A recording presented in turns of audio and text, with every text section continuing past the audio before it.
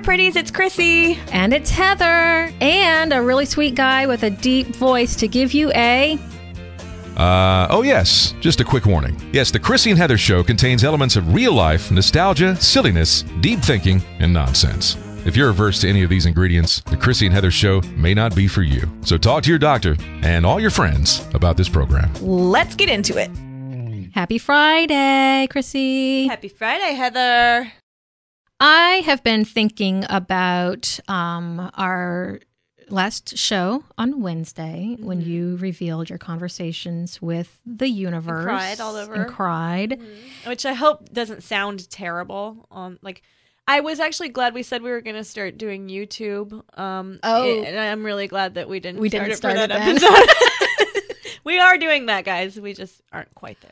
Well, I'm really glad that you shared all of that because it's a really nice reminder that we make the choice to be open or closed. And I hope that everybody listening today can take a moment to just open your heart. And all you have to do to make that happen is to just think about it. Just open your heart. And then I wanted to just kind of follow up on our episode number 22, What If Nobody Liked You?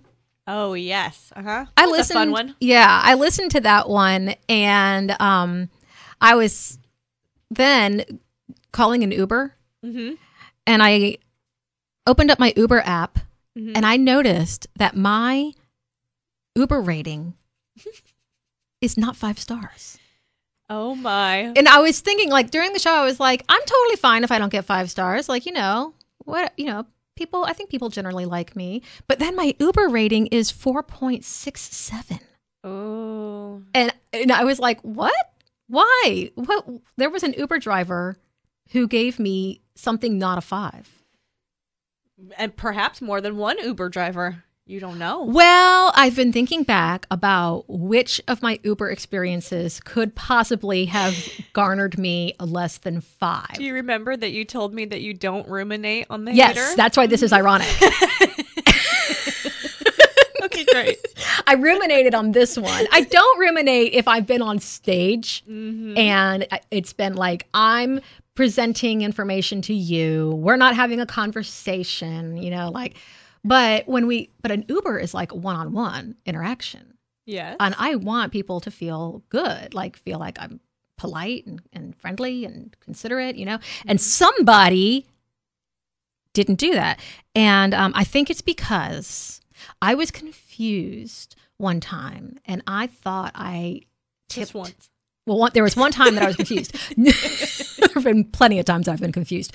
No, but there was one Uber that I distinctly remember getting to my destination, getting on with my business, and then later Uber asked me, hey, do you want to tip your Uber driver? And I thought I had. And so I was like, oh, yes, I do. And I plugged in my tip and sent it in. And I wonder if it was too late and the tip window was closed and the driver was like, screw her. I do mine late sometimes. Really? Oh. Yeah. Well, then that means you're saying it was me. Maybe you weren't particularly chatty this day. Maybe you were busy. Yeah, maybe I was preoccupied. Okay. Okay. You don't have to, your job's not to entertain your Uber driver. It's fine. Thank you for giving me permission to not entertain everybody around me. Okay, I have a new segment. I thought about this during the new year. Something new. I spent the new year in North Carolina mountains, and Yes. I have a mountain challenge that I do. The house that we stay in is kind of midway up. It's almost all the way up to a ridge. So you go up a mountain road, and then when you get to our house, you're almost to this ridge that goes around. And my mountain challenge is that every day I start at our house and I run down the mountain, which is about 1/3 of a mile. Running down is easy. Yes. Then I turn around and I run up as far as I can. Okay. And I do it, and then I get up to the ridge, and then there's a little circle on the ridge, and then I go down. I do it 3 times. And my goal is that over the course of the week that I'm there, I'm going to make it further up to the ridge. Do you ever make it to the top? I've never made it all the way to the top, but I'm getting really close. Cool. And so those runs were a great time for me to think about this show and listen to our episodes and laugh at how hilarious we are. We're pretty great. And then come up with like little side notes that I text myself that, I need to follow up on this. I need to follow up on that.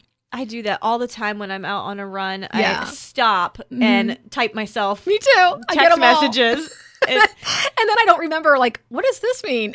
I have to tell you right now that I need to pick up my phone and turn it over and set it aside because all I want to do right now is look up my Lyft rating. Oh, don't do it. And I want to know if I'm a 5-star. You'll have to let me know. Okay, so you're making it to the top of the ridge. Making it to the top of the ridge, and I had an idea for a segment. I'm going to call it Heather's Headlines. Heather's Headlines. And that's because I saw a headline of a story that piqued my interest, and it turns out that I was again confused. Imagine that twice. That's the only 2 times it's ever happened. Yes. So the headline I saw said that Pluto is a planet again. Oh, yeah. So I was feeling congratulations, Pluto. Yes, way to go. But when I researched it a little bit more, I found out no, it's still a dwarf planet, but there is a scientist. He's an administrator at NASA, Jim Bridenstine, who feels like Pluto should be a planet again. Well, all it takes is one, just one person to start a movement. Well, I've been trying to get you to watch that TED Talk since day one.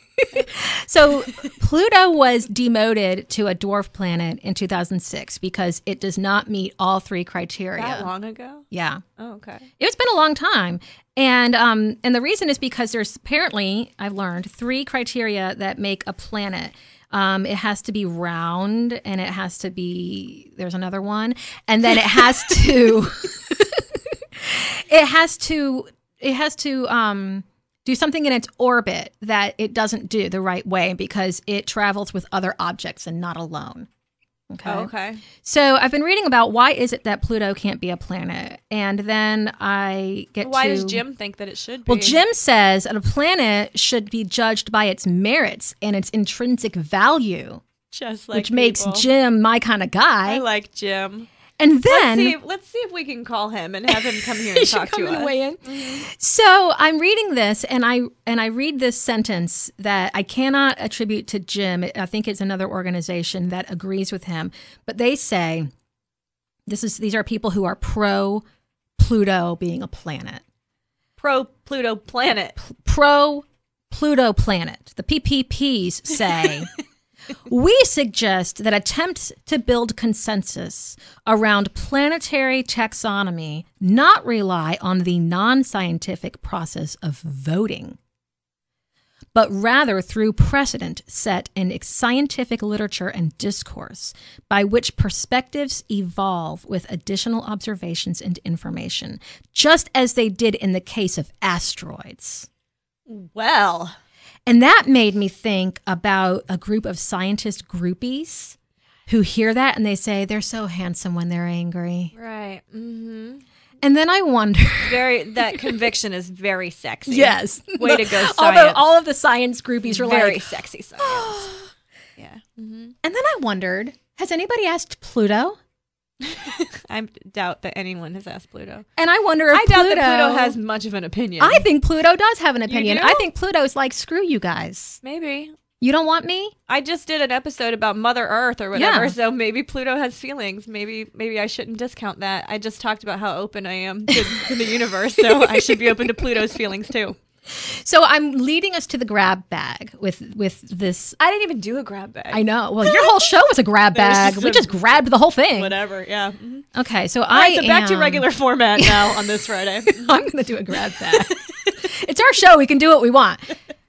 Okay, so I was some Uber driver's not favorite passenger. Okay, I was not the favorite. Yeah. I wasn't the worst, but I wasn't the favorite. Okay.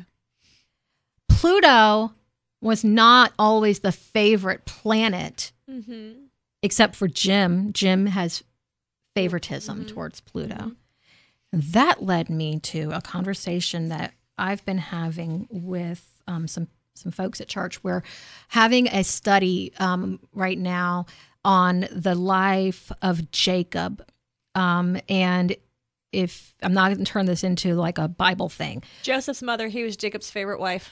He never really loved another all his life. Whenever you bring history things, all I think of is musical theater. We had a lot of Hamilton quotes in one. The only reference I have to Jacob is that he was Joseph's dad. Joseph and the Amazing Technicolor Dreamcoat. Right, yeah. Dad. Okay, well, my reference... the end of my knowledge and help in anything to do with Jacob. So my reference for Jacob is, his life was pretty ripe with the drama. Okay. His family was pretty... Lots of sons, right? Well, later, yeah. Later, okay. But I'm thinking about the beginning when he was a twin with Esau. Okay. Jacob and Esau were twins, and Esau was born first. And they say that Jacob was born immediately after, but was grabbing on to Esau's foot. Okay. As if there was a rivalry from the start. Gotcha. Okay. Esau was the strong, athletic. He was the older. He was favored by his father. Gotcha. Jacob was the underdog, Gotcha. favored by his mother. Mm-hmm. He was at home learning domestic life, and he had a chip on his shoulder. Mm-hmm. There were lots of shenanigans and dysfunction throughout the course of his life. But the conversation that I had in my brain while I was supposed to be listening to the Bible study was about parental favoritism. And we made it. Here we are. And I filed away the little sheet, the little handout that we had, because there were some really good questions on there. And one of them was about, whether or not we feel like our children's dispositions can be determined in the womb, or that there is a path set out for us that is determined before we are born. But that's not really what I want to talk about. What I want to talk about is how many parents will admit to having a favorite child. I would never admit to having a favorite child, but I truly, honestly believe in my heart that I don't have a favorite child. Do you?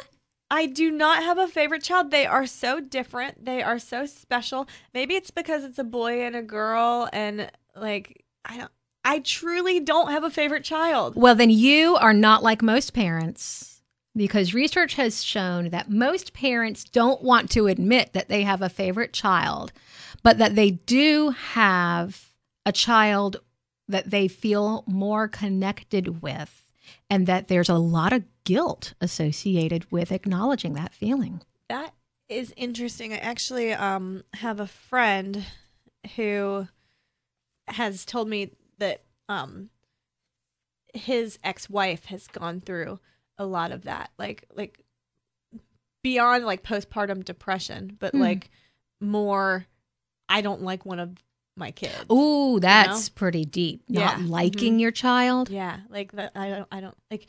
And it's funny because the one, I know this family a little bit, and the one that she doesn't like is a lot like her. That's interesting. I think sometimes, I read an article the other day that said that sometimes, you know how they say that what people perceive of you is, what you're putting out, basically, and they were saying that a lot of people, they say that if I look at you and I don't like you, and like my gut doesn't like you, it's probably because I see something in you that I don't like in myself. Right. They were like, well, the opposite is also true. Like, if I don't like myself, and if I assume people aren't going to like me, then other people aren't going to like me, Okay. And I think that this particular person doesn't care for herself very much, and so when she sees someone who reminds her of herself so strongly, it's tough. That's pretty deep.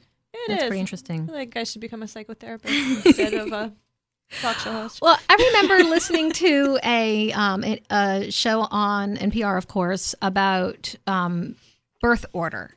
And how that affects the way that you live your life, and how your life pans out, and how your parents treat you, and how different people treat you. And I'm the oldest child in my family. You're the baby, aren't you? No, I'm not. I have always actually been really pleased because I have a very special position, because my older sister is 10 years older than me, and she never lived with me. So I have an older sibling, but in my household, I was the oldest. So I'm both the middle and the oldest. Gotcha. And I've read before that if there's more than a 5-year age gap, that it's like being the oldest again. Well, that's interesting because my boys are almost 6 years apart. Mm-hmm. And when I was pregnant with the second one, I remember my mom saying, "No, it's going to be like having 2 only children." Yeah. And there are definitely times when it does feel that way. But they obviously live in the same household and interact all the time. Right. So, but it is interesting to see, how their age difference affects our family, and how we parent them and how we negotiate. Like my nieces are very close in age, and so they're very much like what one has, the other one immediately wants. Right. That's how my kids are. Yeah, and it's hard to deny something to the other one when it's kind of... There's only a 17-month difference. Right, yeah. Mm-hmm. But mine are far enough apart in age where what is appropriate for one is not appropriate for the other, right. Even if they think they should have equal of everything. Well, so what I read was that most parents do have a favorite child, and that factors related to birth order and gender and shared interests will affect how you feel about your individual children. And that children, even if parents who often will not admit to having a favorite because they feel so guilty that they feel like they should love each of their children equally, when I really kind of feel like you love each of your children uniquely. Differently, yeah. Mm-hmm. Yeah, they're their own unique person. But that children often will perceive preferential treatment from amongst their siblings. Yeah. Regardless of what the parents say. I believe that. I think that my daughter would probably say that I coddle my son more. But my daughter is a female, and I know how to be a female, and I want to raise a strong female, and I put a lot of expectation on her. I expect a lot from her. And it's not that I love her more or less. It's just different. Yeah. It's just difference in how I love them. Yeah. So I grew up as the oldest child, and I always assumed that, we joke in my family that my sister is going to be the one who ends up taking care of our parents when they get older. It's usually the youngest daughter. Well, she's the middle. Oh. I have a younger brother who is definitely the favorite. Well, the youngest daughter, though. She is the youngest daughter. Yeah. It's not going to be me. Yeah. And I've already made that clear. I moved away. I thought it wasn't going to be me, and it ended up being me. And I really didn't want that job. It was an awful job. Well, highly don't recommend. Stick with the giving it away to someone else. I have joked that it's going to be my sister. But then when the conversation actually happens and you have to, you're really being serious and you're not kidding, of course I would do whatever was needed to be done. But I do think that my sister has better aptitude for it than I do. I think that my younger sister would have been better at it than I was, from a just pure caring and not caring, that's not the right word, but just like being able to sit with it and being able to be a caretaker, I guess. I was like a great person for the action items, like we need to get this paperwork together, we need to do whatever. But I wholeheartedly wish that I would not have ended up in the caretaker position. Yeah. It was not the right spot for me. Well, I guess I'll just have to see where the universe directs me. But something that I thought was interesting is there were some interviews conducted between 2001 and 2003 among 275 Boston area mothers in their 60s and 70s who had each had at least 2 children. Okay. So their children are now adults. They have gone through the process of raising their kids. And they asked the moms 3 questions. They asked, to which child in your family do you feel the most emotional closeness? They asked, if you became ill or disabled and needed help on a day-to-day basis, which child in your family would be the most likely to help you? And with which child do you have the most disagreements or arguments? Now, the majority of moms said 70% of the moms named a child that they felt the closest to. 79% could name a child that they felt would most likely be their caregiver. And 73% named a child that she had the most arguments or disagreements with. So the majority could answer those questions. Mm-hmm. Interesting. Do you feel like you would be able to answer those questions? Well, I mean, at this point, my kids are young, so, a little bit more difficult I need to see who they grow up to become and how responsible they are and whatnot for, like who could take care of you. I think either one of my kids would show up to take care of me, though. I really do. Emotional closeness, we talked about, it's just different. Yeah. It's different. So and I really do feel like it's different because it's a boy and a girl. You know what I mean? Mm-hmm. Like the gender plays differently. Like, I'm close with my daughter, and I probably always will be. And especially as she grows up, she'll become a friend. Mm-hmm. You know what I mean?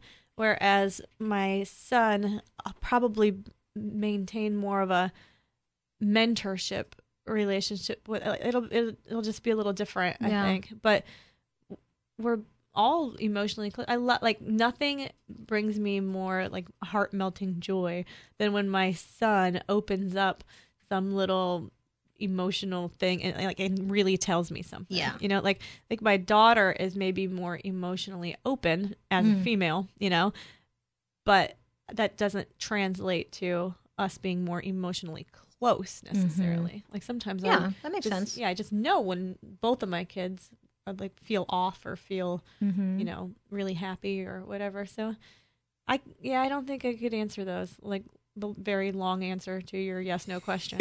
Yeah. Well, if I'm being completely honest, I've got two boys, almost 6 years apart in age, both completely different personalities. There's definitely one that's easier to raise than the other. Yeah. And I think most people would use that criteria to determine which one was their quote favorite. And I've had conversations with friends with multiple kids who have said that they see trends of them favoring one child over the other. I remember talking to a friend a while back about his two children. Mm-hmm. And I said, gosh, I just really love, how this little one is so silly. I was like, he's just like you. Like, he's so, into everything. He's so whatever. And he goes, huh, I like the other one better.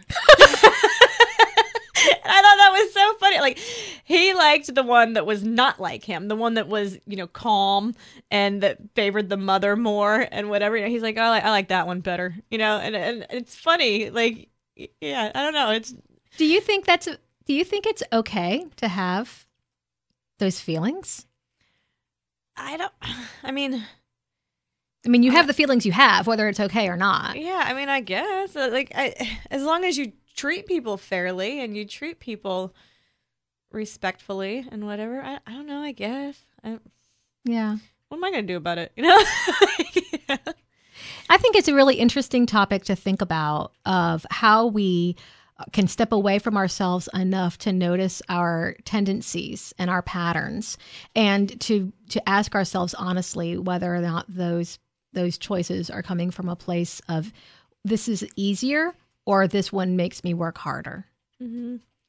I will say that my kids are a pretty even match on that. And it really honestly comes back to gender, because parenting a little girl is different than parenting a little boy, and so they each come with their own challenges, and I never understood until I became a parent, I didn't understand why the consequences that my brother and sister would have for things were different from the consequences that I had. Mm-hmm. And, I assumed that it was because, they favored one over the other, or they were giving them an easier time than they were giving me, or whatever. And now that I'm a parent, I recognize that what the consequence that one child is going to respect is different from we're what each another individuals, one will. And we each have different, back to my back to my degree in the science of human behavior, you know, different things reinforce different people, like, and different things punish different people. When you were a kid, what was the punishment that would have the most impact on you?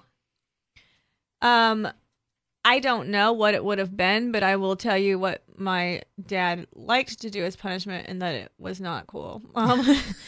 He liked long lectures. You had to sit at a table and listen to him just talk for a long time. Sermon. It was horrible. Like, and I would just sit there like, Jesus Christ. So you really disliked it. So was it? It was not effective. It didn't change my behavior. Oh, okay. Well, actually, you know, when I think about what my parents knew that the punishment that would be the worst for me was yard work. Now I enjoy working in the yard, but if I remember having to sweep the driveway and edge. We had this long sidewalk in front of our house, and the driveway, I had to edge along the driveway and the sidewalk. It was horrible. Yeah, I mean, I always knew, like, a lot of my reasons that I didn't do, like, really terrible things to get into really bad trouble were fear-based. Like, I knew my dad would beat my ass. Like, he would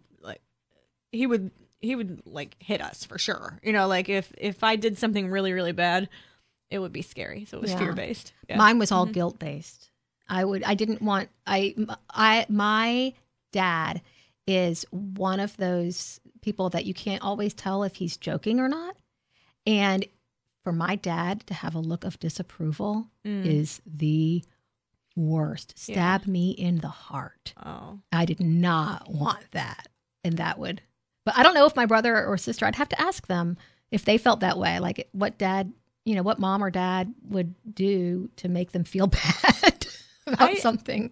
I didn't know for a long time that men existed who didn't throw tantrums, that it wasn't like, you know, like when I started dating, like after my divorce, I'm like, oh, people can get mad and not like throw an absolute temper tantrum. Really? And, yeah, I didn't know. I had never spent time with a man who didn't throw temper tantrums. That's interesting. I told my sisters, did you guys know that there are men who don't throw temper tantrums? And they didn't know either. Really? Especially my older sister didn't know. I don't know my younger sister. I don't remember how she weighed in on it. But yeah, I didn't know. There are lots of men who don't throw temper tantrums. Lots of them. Loads. Who like just kind of work through things reasonably and don't freak out. Men are so fascinating to me. I wish I could be a fly on the wall and just observe how they make decisions and how they react to things. I am especially fascinated by the quiet ones, the ones who just methodically go about doing the things, and because women, we talk about, well, I'm going to do this and I'm going to do that, and here's how it's going to happen, and here's the process that I went through to create this, and you know, like this is what we do. And I really like watching a man just show up and do the thing that he intended to do and just do it quietly and then go on his way. Like, and it's just bizarre to me. I'm like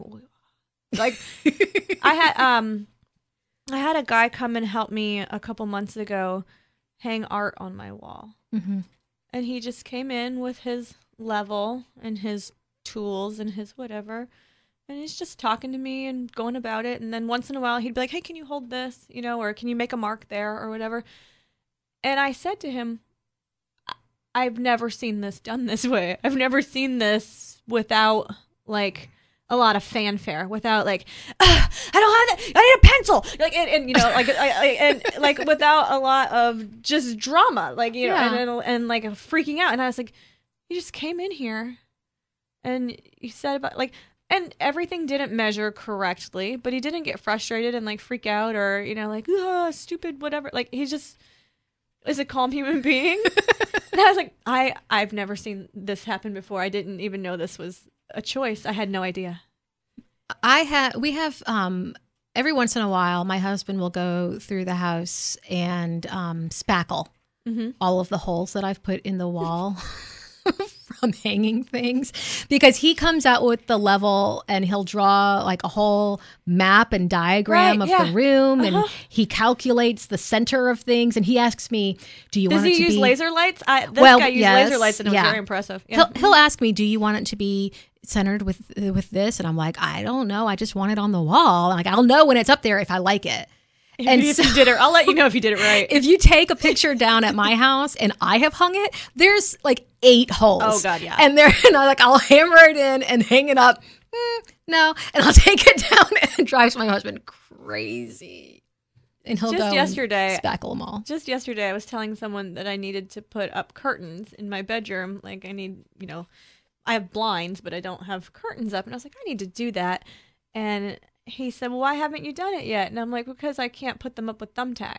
Right. Like, I hang everything with thumbtacks. Right. And that's not the right way to do anything. Once I had a New Year's resolution to learn how to use a drill. And I never did it because I recognized that is probably my husband's biggest fear. If I knew how to use a drill. What do you need him for? Right. What do I need him for? There's so many things that aren't done because they require a drill. Mm-hmm. And if I could go into the garage and say, well, sometimes, okay, I'll admit that I have done this where I've said, well, I'll just figure it out. And I go walk in the garage and he's like, no. It's like, I mean, how hard can it be? I can go on YouTube and figure out how to work a drill. Now, my younger sibling, she is handy as hell. Like, she can rip out drywall. She can, like, my mom could do that stuff too. My mom and dad were both really good at like home improvement stuff. Mm-hmm. Like, they can swap out ceiling fans and, do electrical stuff and do plumbing and do whatever. And man, she can do that stuff. We call her Bob Vila. Like, she's Bob Vila. Like, when I moved into my new place, I'm like, I need a new garbage disposal. And she's like, it would take you 10 minutes. She's like, do you want me to come do it for you? And she didn't get to come do it for me. She hasn't even seen my new house yet. And we'll talk to you again soon. But I'm like, yeah, I'm sure I could watch a YouTube video and I could do that. I just don't know what would ever compel me to take on such a task. I'm bad at that kind of stuff because I'm not really a detail person. And I'll just half-ass it. I'll just, it'll work for a little while, but it's not gonna stand the test of time. Yeah, that's absolutely. Yeah, I'm kind of like that too. Yeah, so I guess I need to keep my husband around. Keep him. He's a good one. Keep him. I wonder if he has a favorite kid. You should ask him. Would he tell you? No. No. Top secret if you have a favorite kid. I think it's got to be top secret. I have not revealed mine. Do you have one? After reading the questions, I definitely know which kid I would rely on for different things. Yeah. And I've often thought about whether or not I favor one child over the other. And I do think that I do, because one is easier to raise than the other one. I understand him. We are on the same page. I get how his brain works. But that doesn't, just like any parent is going to say, that doesn't mean that I love them differently. In fact, I think that I have a fiercer love for my son that I don't always get. Mm-hmm. Maybe because I'm striving to get him, to understand him. Maybe, yeah. Like, I'm thinking about my parents and thinking, like, my mom, I don't think that she had a favorite at all. I really don't. Like, I think that my parents were also very, very, everything had to be fair always. If one of the children got a car valued at $5,000, the other 2 children got something valued at exactly $5,000. Oh, wow. There was no inflation adjustments or anything. If child number 1 got a $10,000 wedding, child number 2 and child number 3 also got $10,000 weddings. Like, this is a very, very fairness-based system. Right. My dad, I could see some favoritism. I could see, who he maybe liked a little better. My grandma, I could think of her grandchildren that she had a favorite. Yeah. I was her favorite. Yeah. Does everybody think that they were the favorite, or did everybody know you were? I don't know. I'll have to ask them. Well, you know what? My older sister, like being 10 years older, pretty highly favored too. But my younger sister was just a challenge for my grandma. And they didn't know each other for very long. My grandma died when I was 8, which would have made my younger sister 4. And my younger sister was just a handful. Right. You know, she was rowdy. And, right. She disrupted our nice, smooth system. Right. Yeah. So I would think that my grandma would have said that either my older sister or I were her favorites because she just had a harder time with the little one. Right. And she would like pick up the phone and fake call my dad, and be like, yeah. I'm going to call your father. I'm going to call your dad and you're going to get in trouble, little girl. So yeah, my younger sister was just a handful. She was fun and she was silly, it was great. I had a conversation with one of my son's teacher, and she was talking about how, we're kind of like reviewing the semester and how things are going. And I said something about how he's kind of my little mini me, and we get along pretty well because I get him. I understand where he's coming from. I understand, the choices that he makes. I understand his line of reasoning. I understand his motivations, and so I get him. And she said that she had, I can't remember if it was her mom or if it was her. I think it was her mom who said she had 3 kids and she didn't get any of them. And she's like, I don't get you kids. I remember when my children were babies and like looking at them and thinking, what are we going to have in common? Like, you know what I mean? Like I really didn't think that. I'm like, what's the common thread here? What's the connection with these people? And even what's funny now is some of the things that develop in their personality that I know are not from me. Mm-hmm. Help me know and understand my ex-husband better. Like, and I've had to go to him for a couple things, and like my daughter was struggling with something, and it was something I couldn't relate to. It's something that just comes very natural to me, very easy. I'm really good at. And I was having trouble figuring out how to help her through this. Mm-hmm. And I called him and said, do you have this difficulty? Mm-hmm. And he said, yes, I do. And he explained to me what it had been like for him as a kid with this particular challenge and whatever. And it opened my eyes. Like, I'm like, like, it helped me be able to be a better parent to her by understanding an adult who had been through this situation as a child. Yeah. Do you know what I mean? So it's really interesting when something is so different.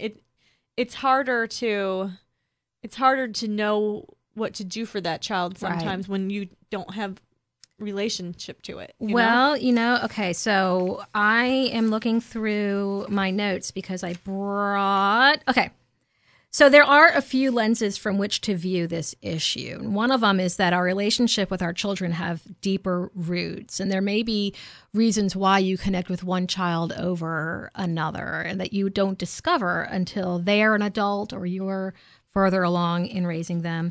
Another is that your children can definitely reflect your personality back to you, and you might not like that part of you, which you mentioned with your friend. Some people notice that their feelings towards their children are seasonal.